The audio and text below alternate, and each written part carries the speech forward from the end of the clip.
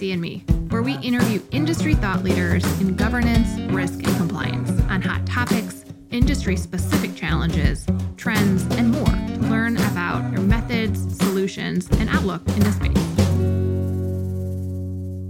Hello, everyone, and welcome to another episode of GRC and Me.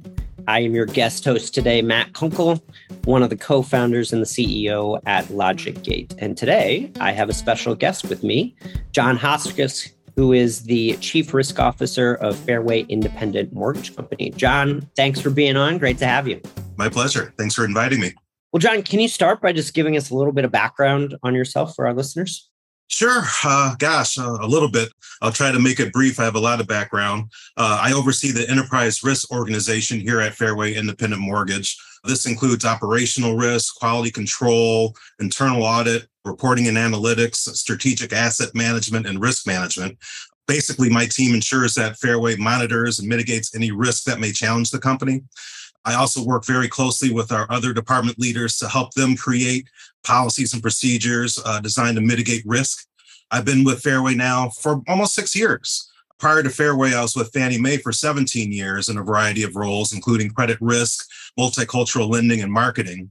And I really started off in this industry when I was 15 years old, working for my dad's mortgage brokerage firm in the northern suburbs of Chicago. So that kind of brings you up to speed on my background.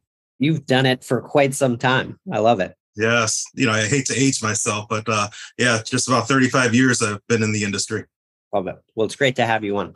We've got a fun topic today, and I think a very timely topic that we're going to talk a little bit about inflation and potential inflation risk and a potential recession that's on the hand and kind of how that's affecting the risk landscape within your world at Fairway and the broader mortgage world. So obviously there's been a ton of talk about inflation. The Fed just rates another 75 basis points yesterday. So what are you currently hearing and seeing as it relates to kind of the mortgage industry and frankly, the impact on the larger economy?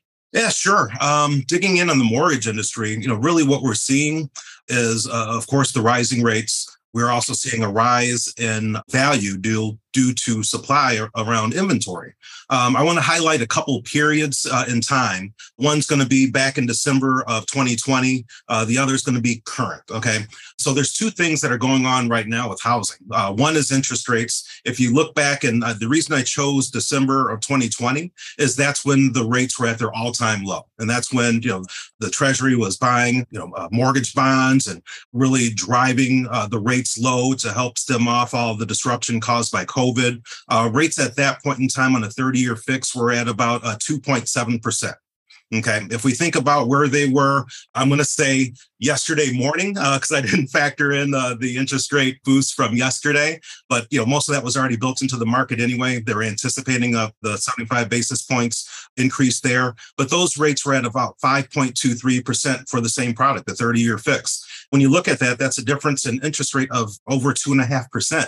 And when you look at that in terms of an overall percentage, that's a 95% increase between December 2020 to May 2022 in interest rate. That's just incredible. If you watch the news, they talk about, how this has been, the rate of inflation has been at a high that it hasn't been in 40 years. And you hear a lot of noise about that. That's just rate. Okay, so let's take a look at the same time period and let's talk about the median sales price of a home. So if you look back to December 2020, the median sales price of a home was $358,000. Where it is now in May is $428,000. So, that's a difference of about $70,000. So there's been almost a 20% increase in the cost of housing now, just because there's little supply there. For whatever reason, the post-COVID release of inventory hasn't happened. People are still sitting on their houses. During COVID, the inventory really wasn't moving because of the fear of COVID, because of the fear of walking through a listing and getting sick. And, that's eased, but the release of those properties has not. We've seen a lot of people putting money into their existing homes instead of moving up to their move-up home. They're taking the home that they have and fixing that up and making that their new forever home. So, the inflation we're seeing, it's more of a supply chain issue that's driving up the cost of everything, including housing. The issue is it's more of a supply issue. It's not really a demand issue. We don't have increased demand. There's just really nothing out there. And about the inventory, it's currently disrupted. And what's unusual about that is it's very easily disrupted. Just a little change can, keep things at the way they are. The rising gas prices, that certainly doesn't help anything. That's almost another way besides, raising interest rates to control inflation.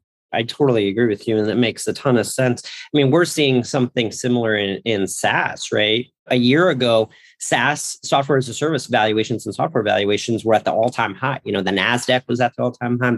Some of the big SaaS players had just bonkers valuations on what their earnings were.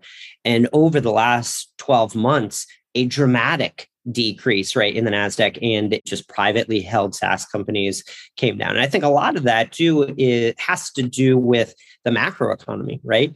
Because how most private SaaS companies are funded is through private equity and venture capital. Venture capital businesses are funded through LPs or limited partnerships. Those limited partnerships, while some of them are big pension funds and things, but a lot of them are independent investors that are out there, high net worth individuals, and they're using this as another way to diversify their portfolio. Well, if their stock, if their portfolio of stocks are shrinking dramatically, it's gone down about 30% since the start of the year, then they don't feel as wealthy. They're not going to invest in LPs. And then you get a shortage of supply, same thing from a capital perspective to these companies. And then that shrinks down the overall valuations that these companies have.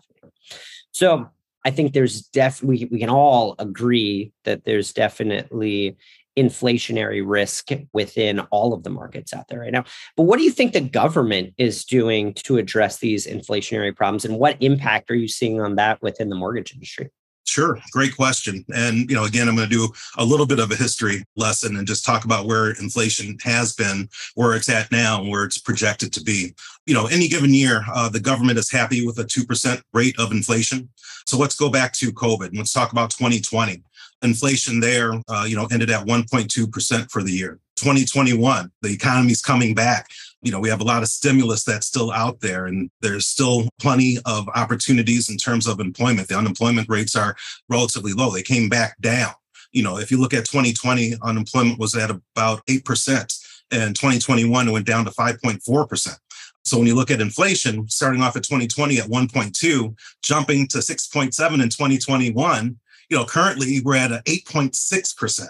And, where the Fed really wants us, as I mentioned, the sweet spots too, they are projecting with the interest rate moves that they have planned for the future to end 2022 around 5.2%, 2023 around 2.5%, and then 2024 back to a normalized market at 2%. And, how do they do that? There's only one tool that they have in their toolbox to do that. That's the interest rates. And that's what they're doing. And, the 75 basis points increase that we saw yesterday, that's part of it. Again, I already mentioned, and everybody who's watching the news knows this, that, inflation is the fastest it's been in 40 years.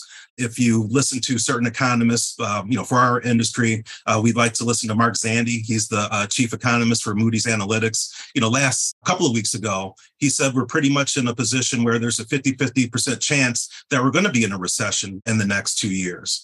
And, so what does that mean? Well, you don't predict recessions. Recessions is something you kind of do a look back and you look at the economy, and, we could be in the middle of one right now. We just know it until we have future data to examine it. We have more rate hikes to come. The Fed Chairman Jerome Powell has been very public on that.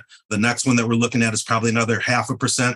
And if you think about what it does just to the normal American, the cost of inflation, the cost of gas, just everything that's happening right now, this year, the average American is paying between $460 to $800 more per month on the basic necessities. And that's touching every family's budget. That's groceries, that's gas, it's a number of things. Yeah. I've got a question for you. I'm going to ask a couple of CROs this, but do you all track inflation as a risk to your organization? Like, is it in your registry that you're tracking and you're saying yes or no? Or is it one of those things that it's like, hey, yeah, it's inflation, it's coming up, but that cost we can just pass on to our customers, and that's how we'll get around this? Yeah, typically you're right. It's the latter. It's something more of a pass through. When you think about interest rates, when the interest rates go up, they go up across the board. There's nothing we can do to control that. I mean, that's the price of the market. Those are the prices of the securities getting put out there. So, there's when that happens, the rates automatically get passed down to the consumer. So we don't plan for it in our risk registry. We know it's just something that's natural. I think it'd be difficult for most companies to kind of plan for that risk. I think it's just something, as you mentioned, you address as it happens, and it's cost of goods going up. Yeah, exactly. And I think that's what we're broadly seeing across a lot of consumer products right now.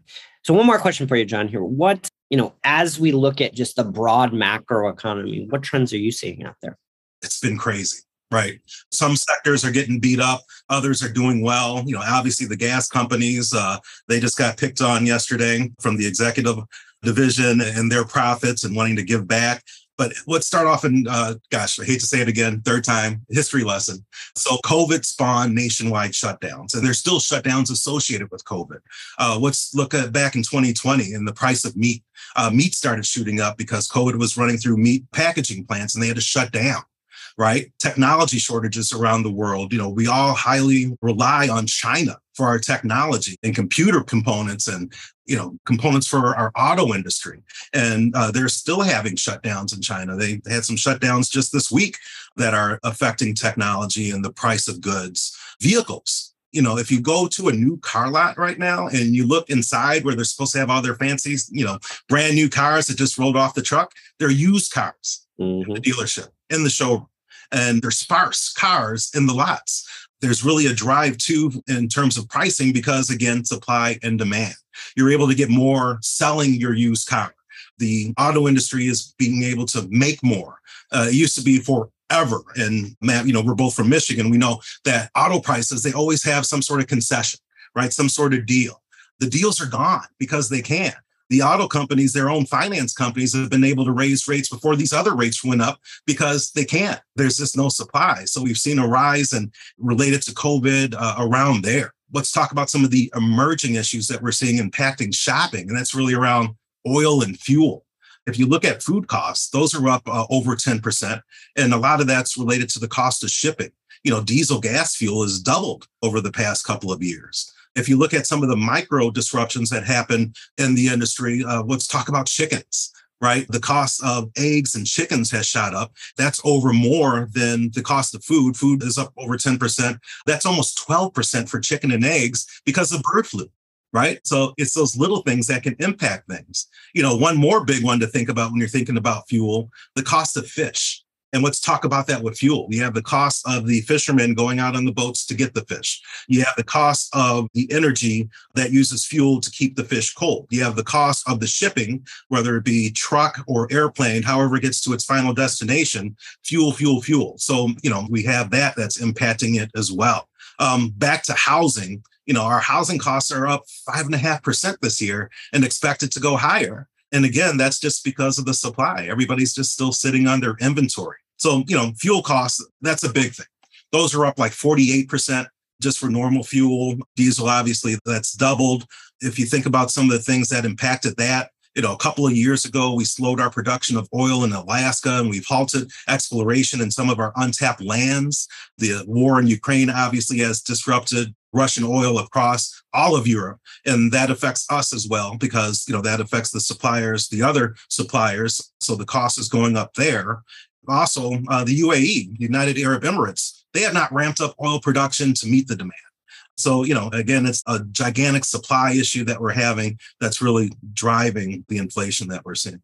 John, you've highlighted just so many amazing examples there of why what you and other chief risk officers, whether in mortgage or other industries, do day in and day out is so hyper critical to organizations, right? It's about being able to understand all of the existential risks, not just the easy ones that we all know about that are kind of the same. It's all of these existential risks that are only getting more critical. And the velocity of them is only growing more, right? 20 years ago, did people have climate change risk on their mind? Probably not.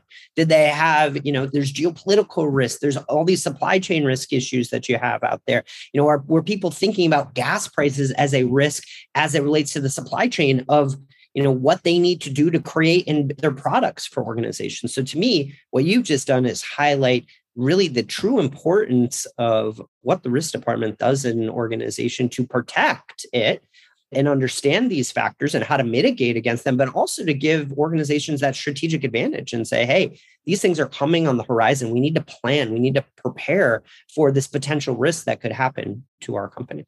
So I got one final question for you, John, before I let you go. This is a fun one. So here at LogicGate, we do something called Summer Fridays, where we give our employees Friday afternoons off so they can spend time with their family, friends, four-legged friends, and just give them some mental health back in the day. What fun things are you planning on doing this summer?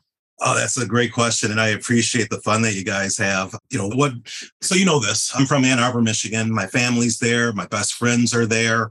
With COVID, we haven't been going there a lot. We haven't been getting out a lot, as most folks have over the past couple of years, but we're getting out there now. And we've been making a lot more trips back home to Ann Arbor.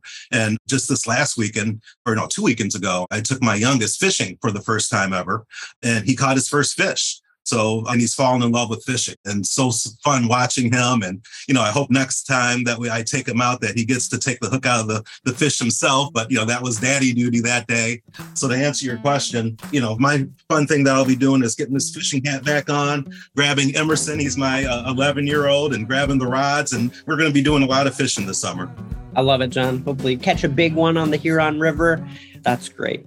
Well, hey, thank you so much, my friend. I appreciate you being on the show with me. And for GRC and me, my name is Matt Kunkel. And remember to risk with confidence. Thanks, Matt.